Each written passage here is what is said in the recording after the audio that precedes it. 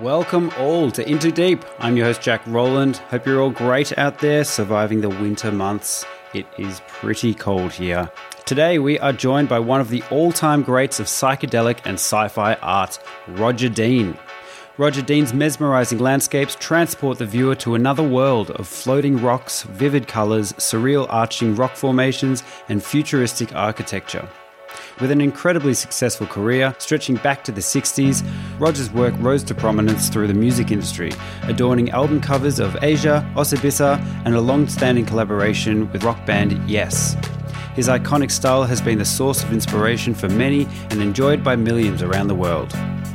All right, please welcome to the show, the great Roger Dean. Is there a point to all this? I think we're getting in too deep. You don't apply. Bad luck. Well, I have one speed, I have one gear. Go, go, go, go, go, go, go. I'll tell you when we're getting in too deep. Roger Dean, living legend, how are you? I'm fine. How are you? I'm very well, thank you. So lovely to meet you. I've been a huge fan for many, many years.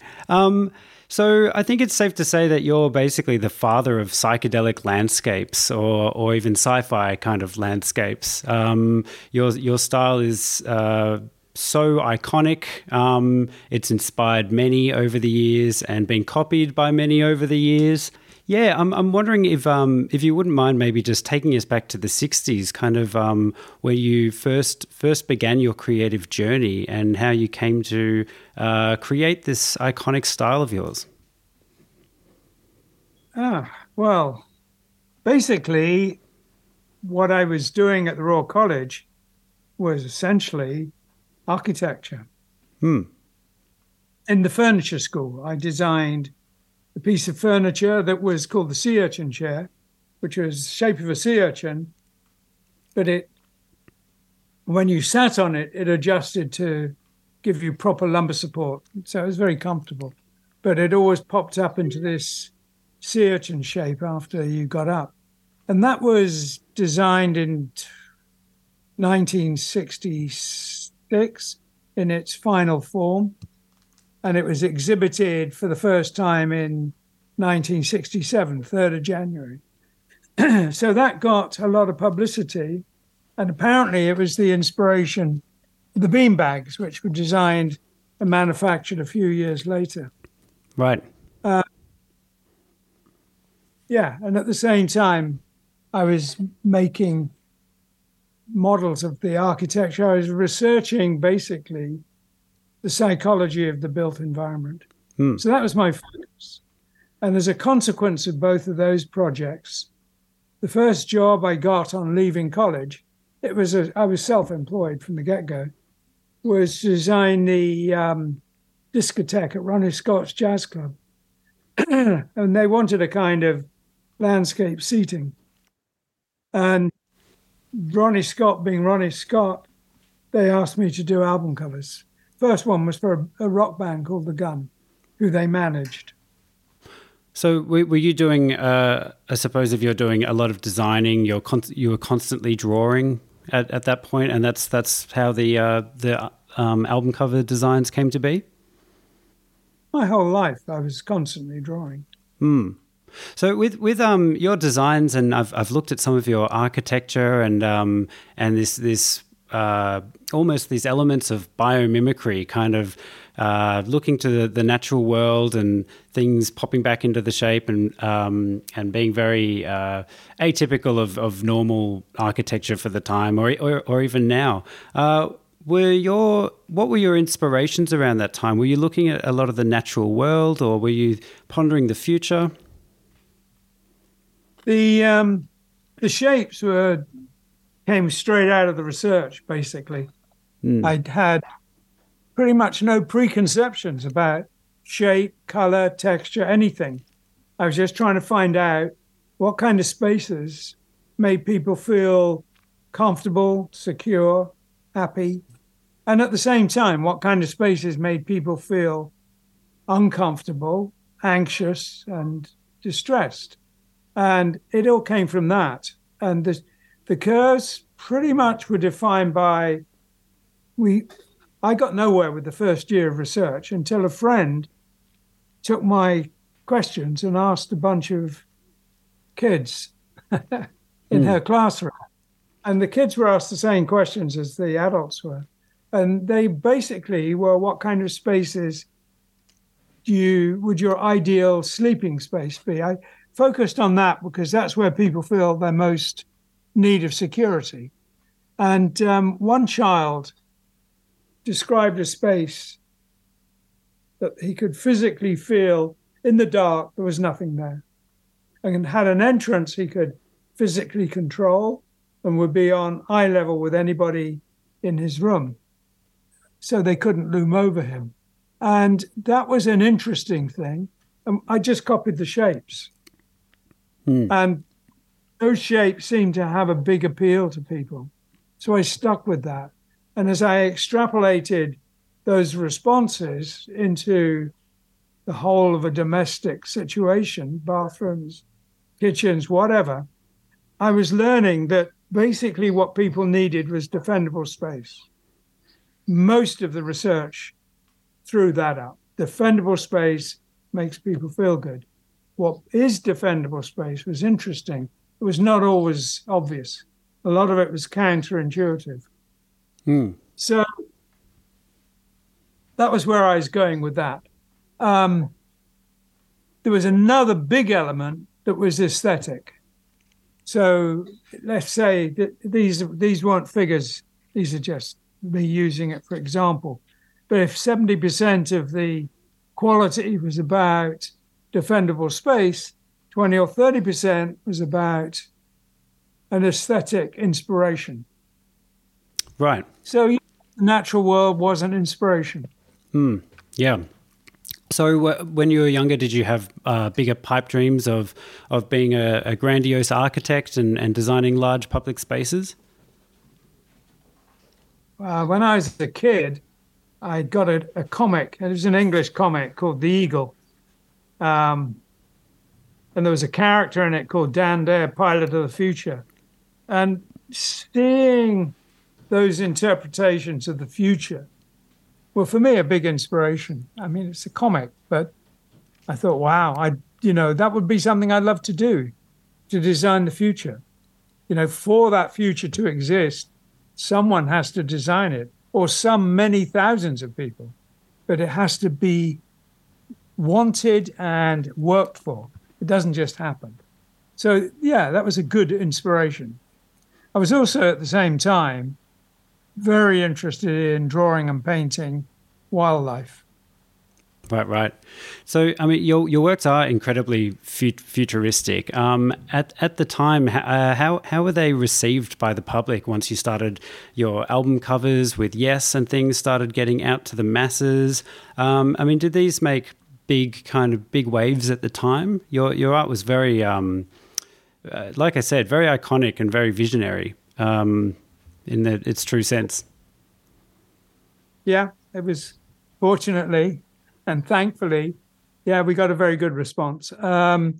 Before I even started working with Yes, I did an album cover for a band called Osibisa. And the important thing for me of that is that several record stores really liked the cover so much, they made a big display of it. I mean, relatively speaking, it was an unknown band. It was their first album. And not only did it make a big impact, that cover, but it got me a poster contract. And we sold a hell of a lot of posters. There was a magazine in England that was, I guess, the kind of flagship of the psychedelic movement called Oz. And it was called Oz because its management team was Australian. Right. But the art director of Oz was, I think he was either English or South African, but he was called Peter Lederber. And he set up a publishing company of posters called Big O Posters. And one of the first artists in that company was Martin Sharp, who was an Australian artist. They had a big Australian angle to it. But they did do mine, and we sold huge numbers. Great. Took my breath. Had no anticipation that would happen.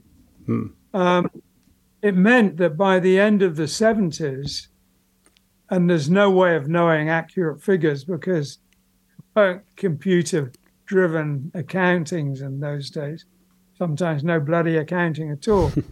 But it was a reasonable sum to think we'd sold over 100 million units, Wow. posters, cards. We even did 60 million phone cards. It was weird stuff, very big numbers.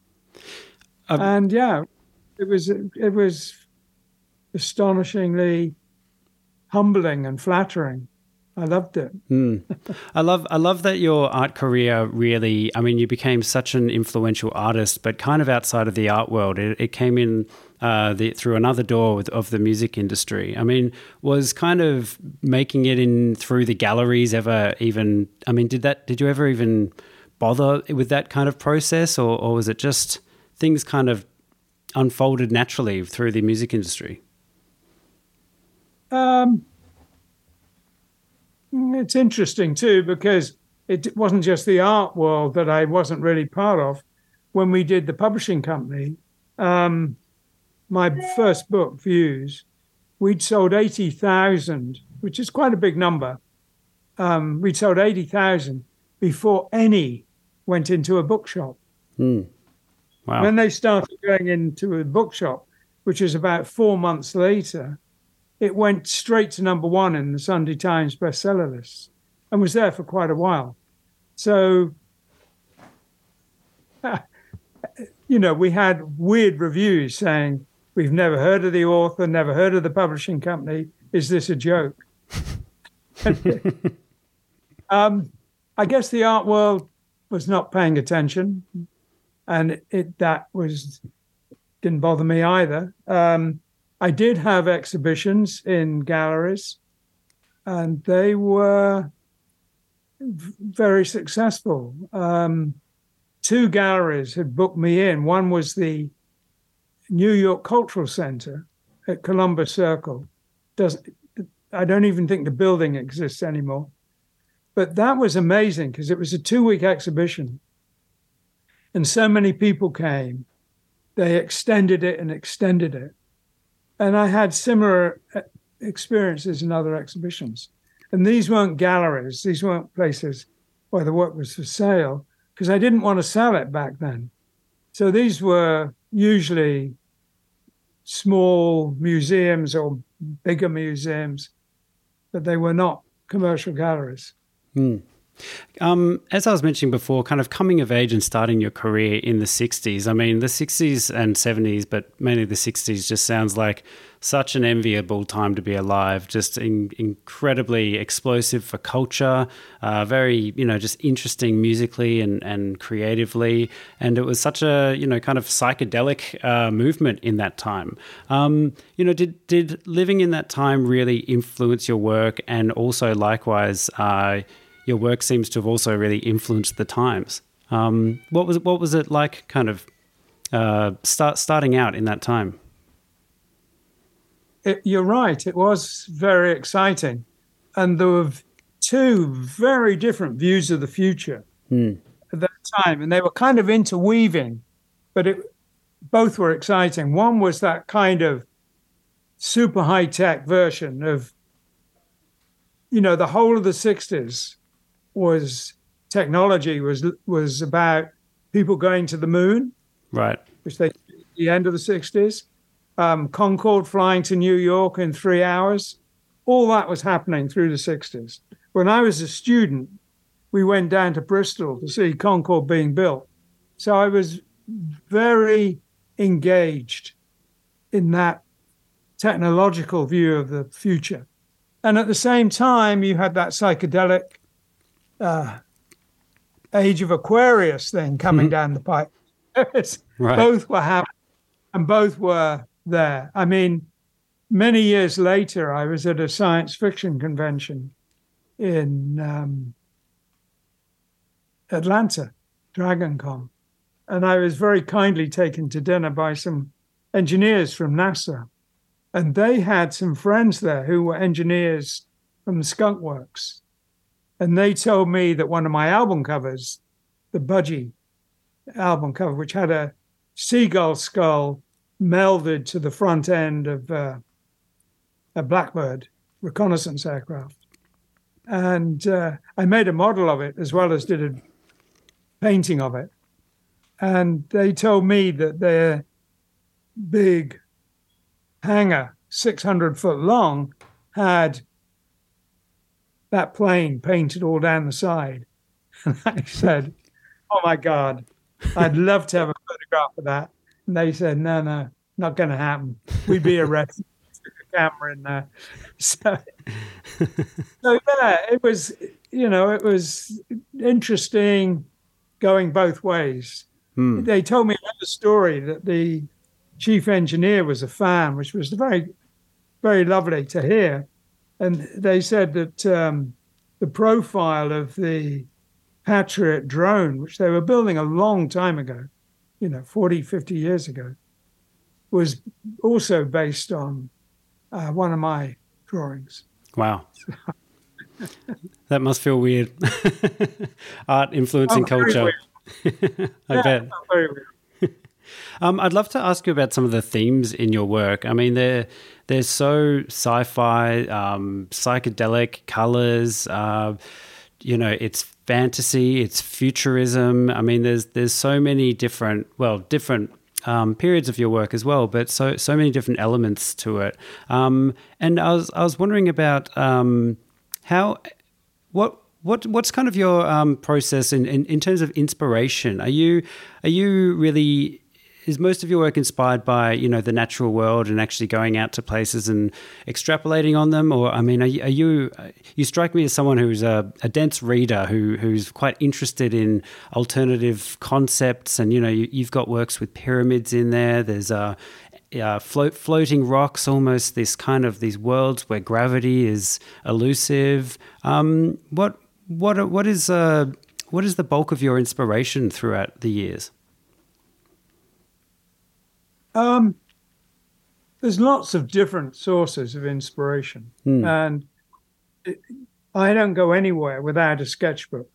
If I'm going out to dinner, or even if I'm going to, sitting at a conference or something.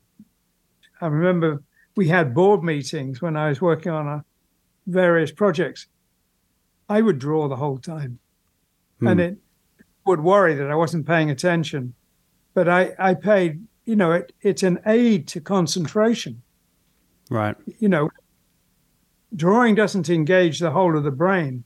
If I'm working, I do need a distraction so I can get on with the work. It's an important part of it. So, where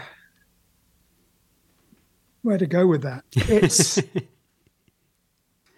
I suppose, I mean, probably the most obvious thing that I instantly think of when I look at your work is Alien Worlds. I mean, have you been a bit of have you had an obsession with aliens throughout your life, or the? Oh, no, I would say no. It's, some of my paintings, even some of the ones that people consider the most fantastical, there's almost nothing fantastical in them. It all could be achieved. Obviously, if I'm painting a dragon, that's a different issue. But there's only a few, half a dozen dragons in 300 or 400 paintings. So most of it's taking things I've seen and rearranging them.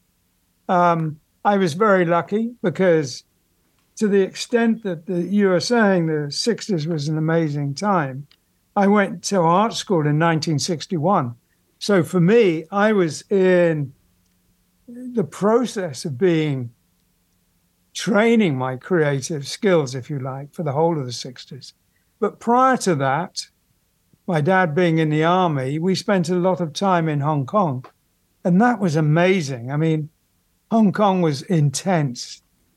In retrospect, I'd have said it was like a 2-year psychedelic trip. It was amazing. What Yeah, part of it was so psychedelic or so intense? Yeah, I mean, it was just fabulous. I loved it. Can't think of a better thing I was 12, 13, 14 while we were there. And it was just incredible.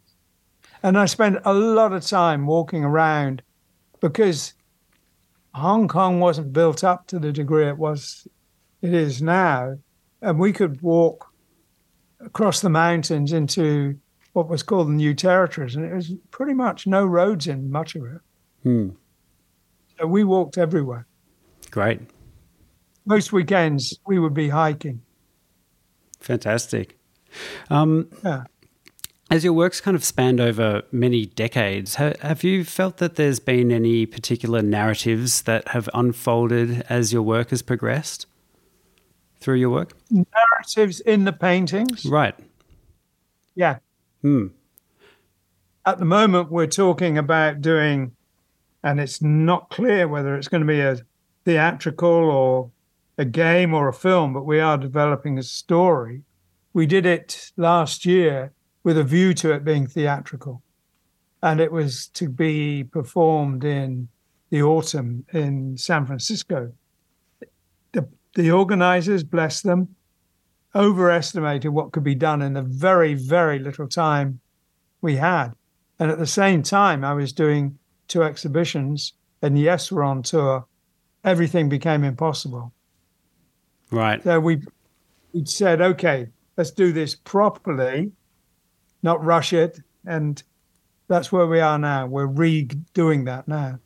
But yeah, for various reasons, I've accumulated a series of stories which keep reappearing in painting. So the narrative is nudged forward, not necessarily continuously, but with big gaps, but still the same narrative over a period of time with a number of paintings. And do you think in terms of a body of work or a series of paintings, or do you try to get these narratives or ideas nailed in one work, usually? No. I don't. To be honest, I don't even really think about it. I'm doing other things when I'm painting. So a painting can come about from a variety of things. It could come from a sketch, an idea, a sketch, and it can be fully imagined before I even start, and then I can do it. Or it can be partially imagined, and I start by perhaps just playing, throwing paint around. I can work very loose and let the moment take it somewhere. I can work very precisely. There's lots of different ways, and I experiment it with different ways, with different media. If I'm not playing and I'm not having fun, it's not going to work, so I stop. Yeah, good guide to go by. Yeah, I was curious about your approach because, so many of your rock formations and mountainscapes they're quite abstract. I mean, like the huge loop kind of forms that are these big rocky arches. I mean, I could imagine you just sitting there, just kind of being really playful in the initial stages of those, and then tightening them into actual forms with weight behind them. Were those works very intuitive to begin with? Well, you say those works, but that covers a multitude of different approaches. There is some where I just love the energy of something that's done in a couple of seconds, far less a couple of minutes,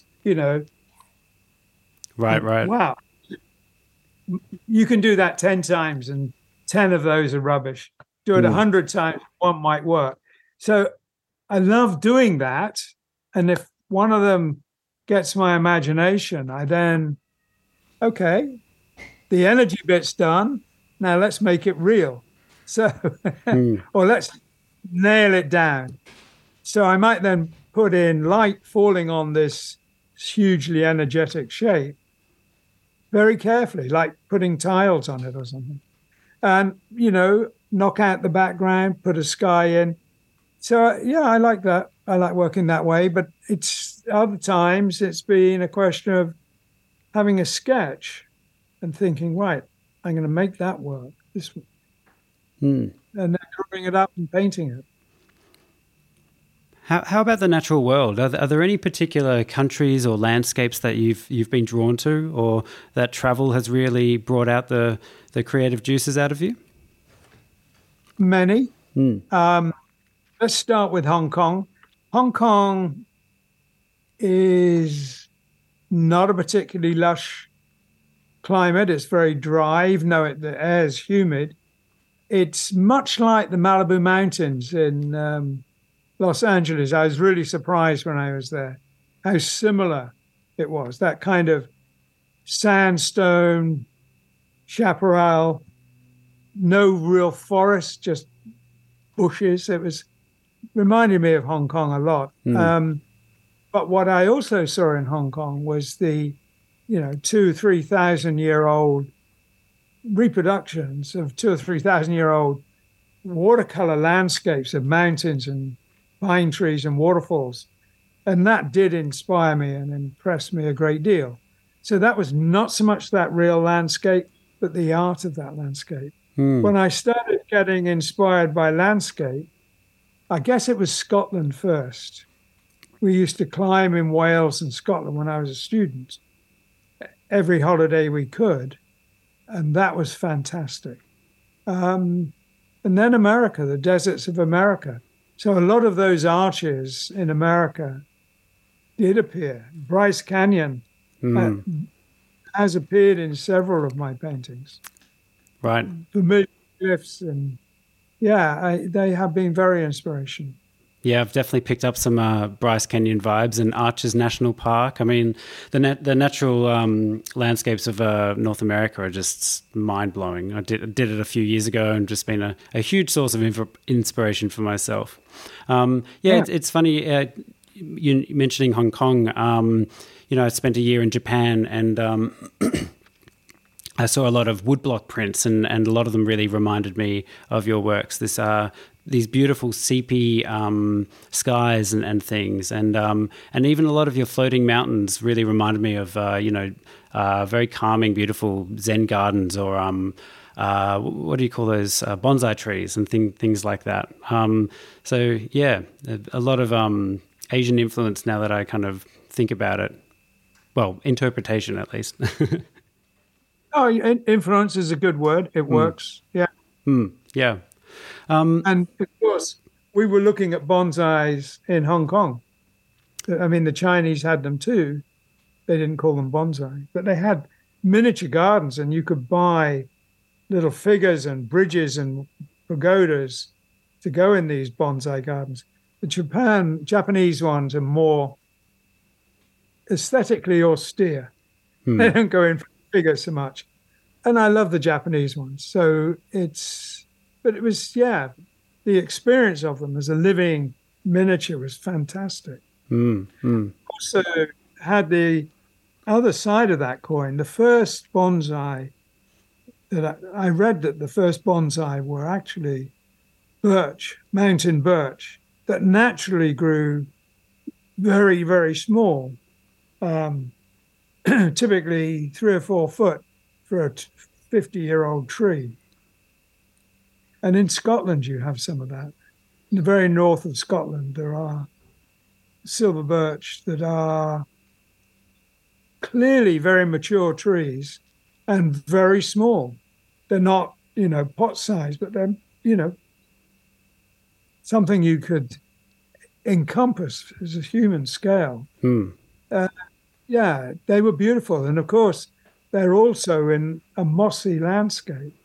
So you get that other miniaturized view. And there's a place in Scotland, Sullivan, fantastic mountain range. Stack Polly, I'm trying to remember all the mountains because we climbed and walked all around there. And it's full of miniature landscapes. You look across it and you see thousands of lakes, but all of them are tiny, They're not puddles. You don't want to step in one thinking it's a puddle. Right. They might be only 20 or 30 feet across, or maybe 50 feet, but they're small. It's all miniature. And you'll see miniature islands in them with miniature trees. So it's fantastic.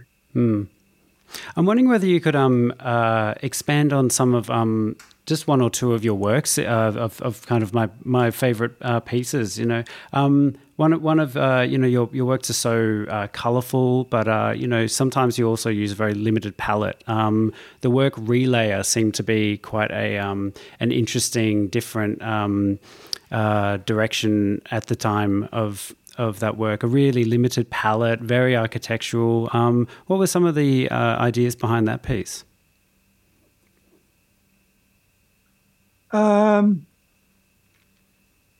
It came out of a sketch in my sketchbook when I was a student. So it had quite a long gestation period. It was, and it was also very much about being in Canterbury Cathedral and seeing the fabulous geometry, that incredible intuitive engineering that the Gothic cathedrals have, and just wondering if they moved even more independently of the restraints. I mean, the masons who built those were unbelievably talented. The quote from the masons who built the very first Gothic cathedral, which is in Paris, Saint-Denis, and it was an Abbot Suger who commissioned them. And they said that we were building something so audacious, men will think we're mad. And I love that. I love that motivation to do that, because they were invented. They didn't evolve from church architecture. Church architecture tended to be very monastic and cave-like, really. And then this abbot saw stained glass, and he wanted to build a palace of light. So the inspiration for these things and the invention of them, and then the unbelievably skilled engineering that got them built, it's pretty much never been matched anywhere in the world or any time. You know, in terms of scale and weight of material, the pyramids take a lot of beating, but they don't have that fantastic scale and lightness and skill in the mathematics. The pyramids have also made many appearances in your work throughout the years. Pondering. Okay, sure, right. I mean, there was the Asia Pyramid. I think was probably the most prominent one. Has that been a source of pondering of how they were built and everything for you, as the mystery of the pyramids? I think it's simpler than we think. We tend to very clever but simple. I mean, for example, people have been wondering about how amazingly precise the baseline is on a pyramid. How on earth did they manage to get it so it's accurate to 1,000th of an inch, that horizontal that it's built on? And the answer is clever but simple. A little trench with water in it. So at both ends, they know exactly the height of the water, and it's the same.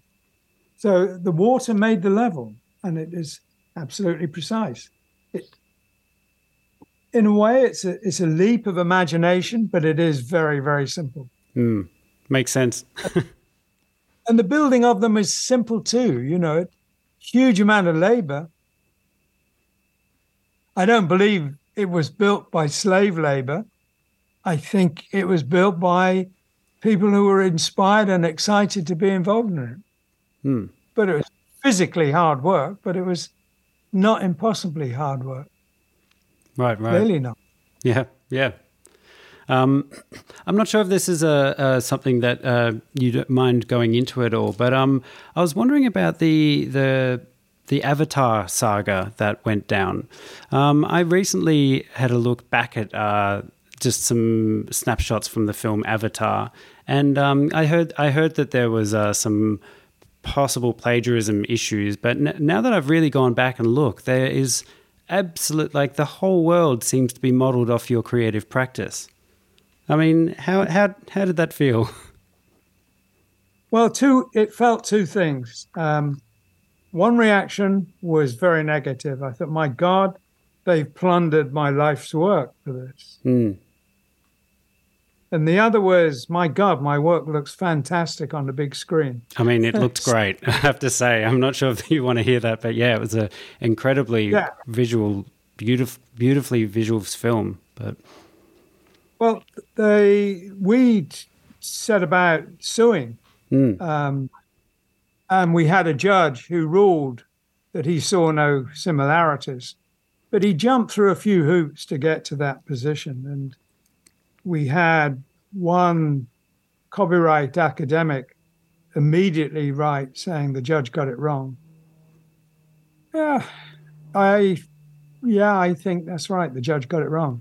But we just had no more resources to go on. And my lawyer said I might need to find some sum, and I forget why it was, but it was about $1.5 million in 30 days if I wanted to pursue this. And there was just no way to find that at that time. So nowadays it would be different. There's ways, and I know more about doing that. But yeah, did they copy? The answer, in my view, is of course they did. Yeah, I think it's undeniable. I mean, the more I was looking at it, I mean, even the dragons that they fly have that, the pattern work in the wings seems to be pattern work that you've done. The huge arches that are also covered with kind of moss. You've got floating rocks. You've got waterfalls coming down. I mean, I found it really, it just seems like it all came down to one judge, didn't it? Well, let me explain that. It's too boring to go into too much detail, but I'll give you it in a nutshell. They didn't defend themselves on the basis of saying we didn't copy. They didn't make copying either. I have to make that clear. Their position was essentially we didn't copy, but even if we did, we only copied things that in law we're entitled to copy, i.e. things you yourself have copied from nature. That was their position. Now, what the judge did is interesting. He summarized the basic copyright law, which says if an ordinary person can see a substantial similarity, then it's a copy. So we had 3 million people who saw a substantial similarity. And there was no way that could have been their defense that they didn't copy. 3 million people saying a substantial similarity. Then you had the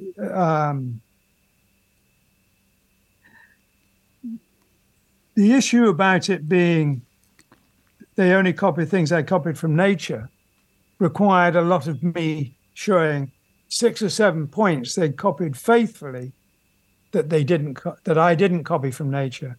I changed. Now, the judge on that first thing said, the works taken as a whole, if an ordinary person can see a substantial similarity, it didn't allow for explanation or detail. So he dismissed some of my evidence on the basis that it was explanation and detail, because that is not how you do a normal copyright thing. You have to do the works taken as a whole. But as I said, this wasn't a normal copyright defense. Their defense was that they only copied things that I copied from nature. And all my detail and explanation was to show how they copied things that I changed from nature. So I think it was a flawed ruling. Federal judge. Yeah. Like I said, I mean, the film, I'm sure you don't love hearing this, but the film looks fantastic. And it's just such a shame that a film that I think they grossed almost like 3 billion, like in the billions. It's just such a shame that they didn't actually include one of the main sources of inspiration in that, whether it's consulting or even just even just I don't know, crediting you or however that comes. So yeah, it's a real shame that the judge didn't see the correlation. Production designer himself acknowledged that he studied my work and referenced it in the making of the film, and he made a comment like, "Floating mountains, where else would you go?" You know, it was. Yeah. You had an exhibition last year, I saw. I think it was at the Chambers Project. Is that correct? Last year was a good, busy year. I had 4. Oh, 4. Wow. Yeah. Fantastic. Yeah, you haven't slowed down at all. Hey, I mean, I've also seen that you're still working with Yes and still making album covers for them. Is that also correct? Yeah. Yeah. Wow. Fantastic. How did your show go? How was that? Well, let me tell you which they were. Michael Pierce curated a show called Other Worlds, and he had a couple of mine in, but it was multiple artists. Then my daughter and I did a show at Haight Street Arts Centre. I saw her work. It's beautiful. Yeah, and then we both did a show at the Chambers Project in Grass Valley, which was enormous fun. I love that place. And at the same time, we had a relatively permanent show at Trading Boundaries in mid-Sussex in England. So, yeah, it was a busy year.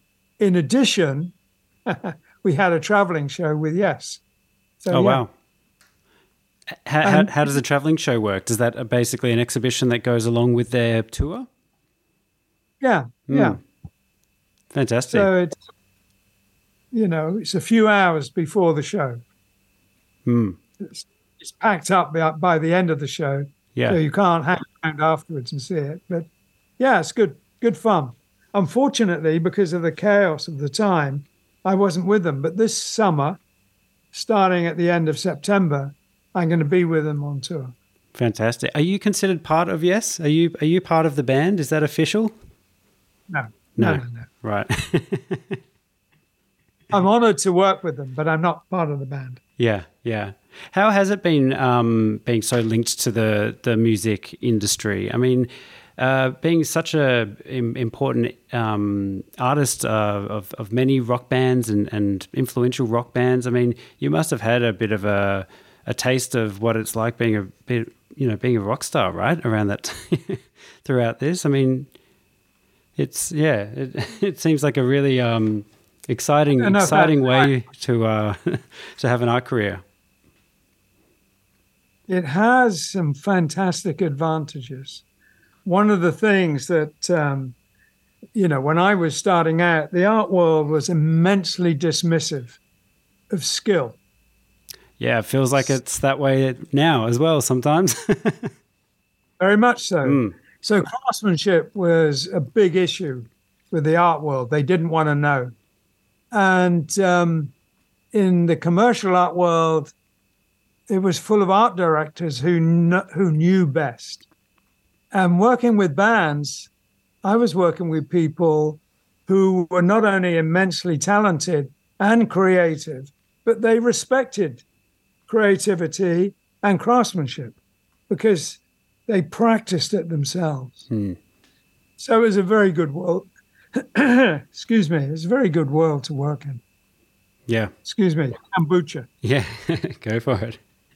I like I said, I checked out your daughter's work. It must be a wonderful thing to see the Roger Dean flame kind of get carried through, and her work is beautifully unique as well. And did you spend much time kind of drawing or painting or teaching your daughter at all, or did she kind of just pick it up on her own accord?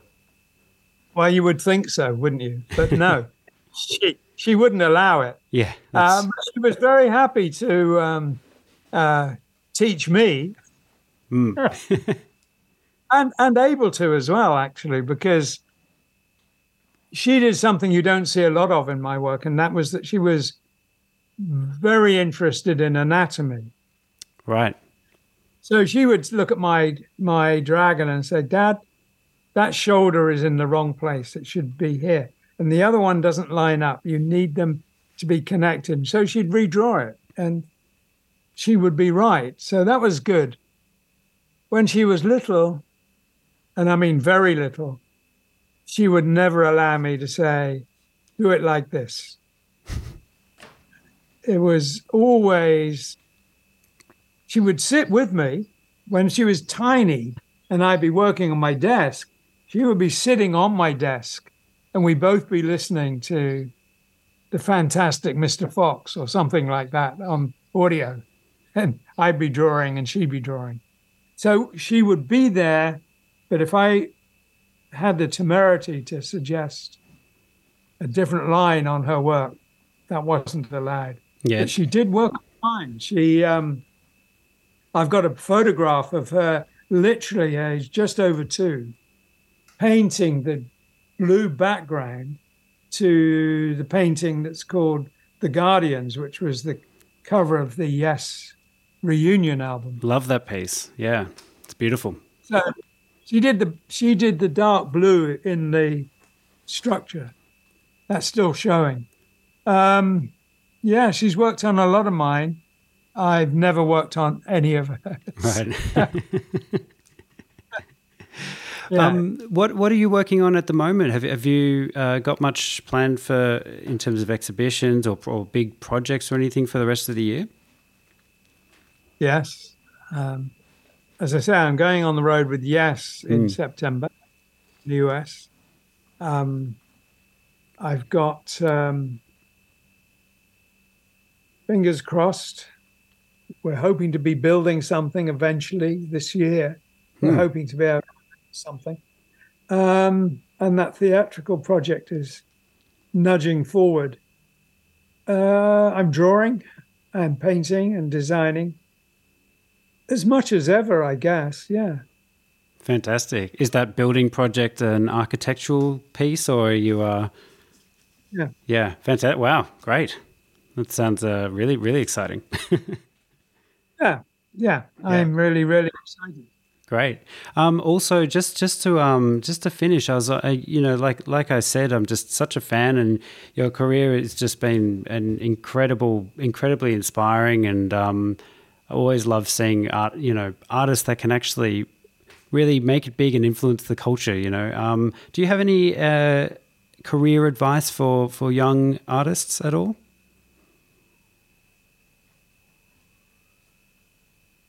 Well, there is always some advice that always works, and that is develop the craft skills. And whether you want to be a sculptor or a painter or a fabric designer or whatever, it is always a very good thing to draw. Drawing is the core skill you really need to communicate. If I'm designing a building, if I'm starting a painting, a drawing allows me to pass on the information. The basic difference between design and art is that an artist can start with a drawing and finish with a painting and do it all himself. The thing about design is you have to be really good at communicating because someone else executes it. So if you can't communicate, you're going to be disappointed in the results. And drawing is a big part of that communication. So practice, practice, practice. And I'm going to misquote the guitarist. I forget. I won't even mention. But he said, he was asked how he got so good. And he said, well, I practice all the time. And you can't practice all the time unless you love it. So you have to love what you're doing. And then practicing all the time not only comes easy, it's what you want to be doing. It's like a twitch or a fidget. You just keep doing it. So that's what I would say. Learn the craft skills. Creativity comes from allowing it to arrive. I mean, one of the best lessons I learned in that process, because I've been asked all my life, where do your ideas come from? And I was talking to a guy called Ramesses. He had a band, and I did an album cover for him. I don't know when, 1970, 71, something like that. And we'd been talking, and he had a journalist. I keep repeating this story because it's so illustrative of how it works. And the journalist said to him, Ramesses, where'd you get your ideas? And he said, well, when I'm sitting quietly like this, they come from over here. And we all cracked up laughing. And I knew it was true. That's exactly how it feels. The ideas come largely fully formed. They're not a mathematical, analytical process. That may or may not work, but it is not easy and it's not quick. Them just coming and allowing space for them to just come is how it works. And you need to make space for that. When I was once asked by students, and I get asked by students a lot to give talks, sometimes they just want me to show pictures, and sometimes they want me to explain how I learned to draw or design or have ideas. And what I would say there is I had an experience in my first term at art school, and I was ill. I had a heavy cold. I went home, and my tutor said, don't waste your time, draw this. And he gave me a piece of wood, piece of dead tree. And I took it home, and we normally drew in periods of time that were the same as at school, 45 minutes or 90 minutes. 90 minutes for a double period, 45 minutes for a normal period. And we'd been hardwired to start and finish in that time. And I spent a lot more time on this drawing. Excuse me. I spent probably, first of all, 6-8 hours. I was amazed at what was happening on the paper. And by the time I finished, 14, 16 hours later, it took my breath away. That I'd done that was incredible. And I was listening all the time to what we now call talk radio. There's comedy shows, news, all kinds of stuff, and plays. And the 3 lessons that I learned there was you have to put in the time. Each drawing deserves the time. I do hundreds of sketches that may take seconds, but if you're doing a drawing, you need to put in the time. You need to take your mind out of the equation because otherwise it'll keep interfering. So if I'm listening to a play on the radio, I can put in an hour and a half, 2 hours, 4, 5 hours without it seeming a strain. I'm just doodling. Taking your mind out of it is important for the creative process as well as the mechanical process. And of course, in the end, you've got something you're not only proud of, but you get a good reaction to. So that's what I said. You know, take the time. That's the key. Yeah. And allow space. Take your mind out of the equation. Don't think about what you're doing. The Japanese have a wonderful saying about that. If you're learning a martial art like kendo, which is about the sword technique, is that you train the hand so the hand trains the mind.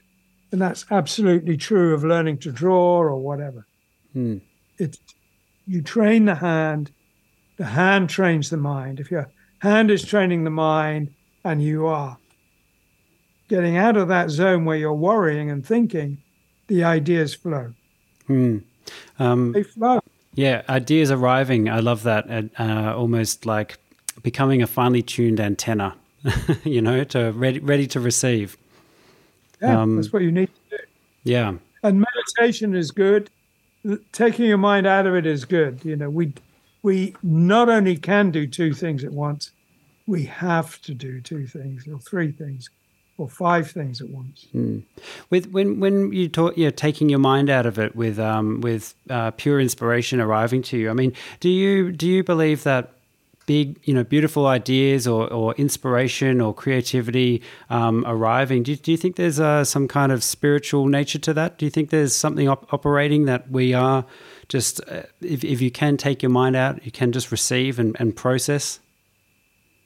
Well, whether or not it's a spiritual process, it is very similar to spiritual processes.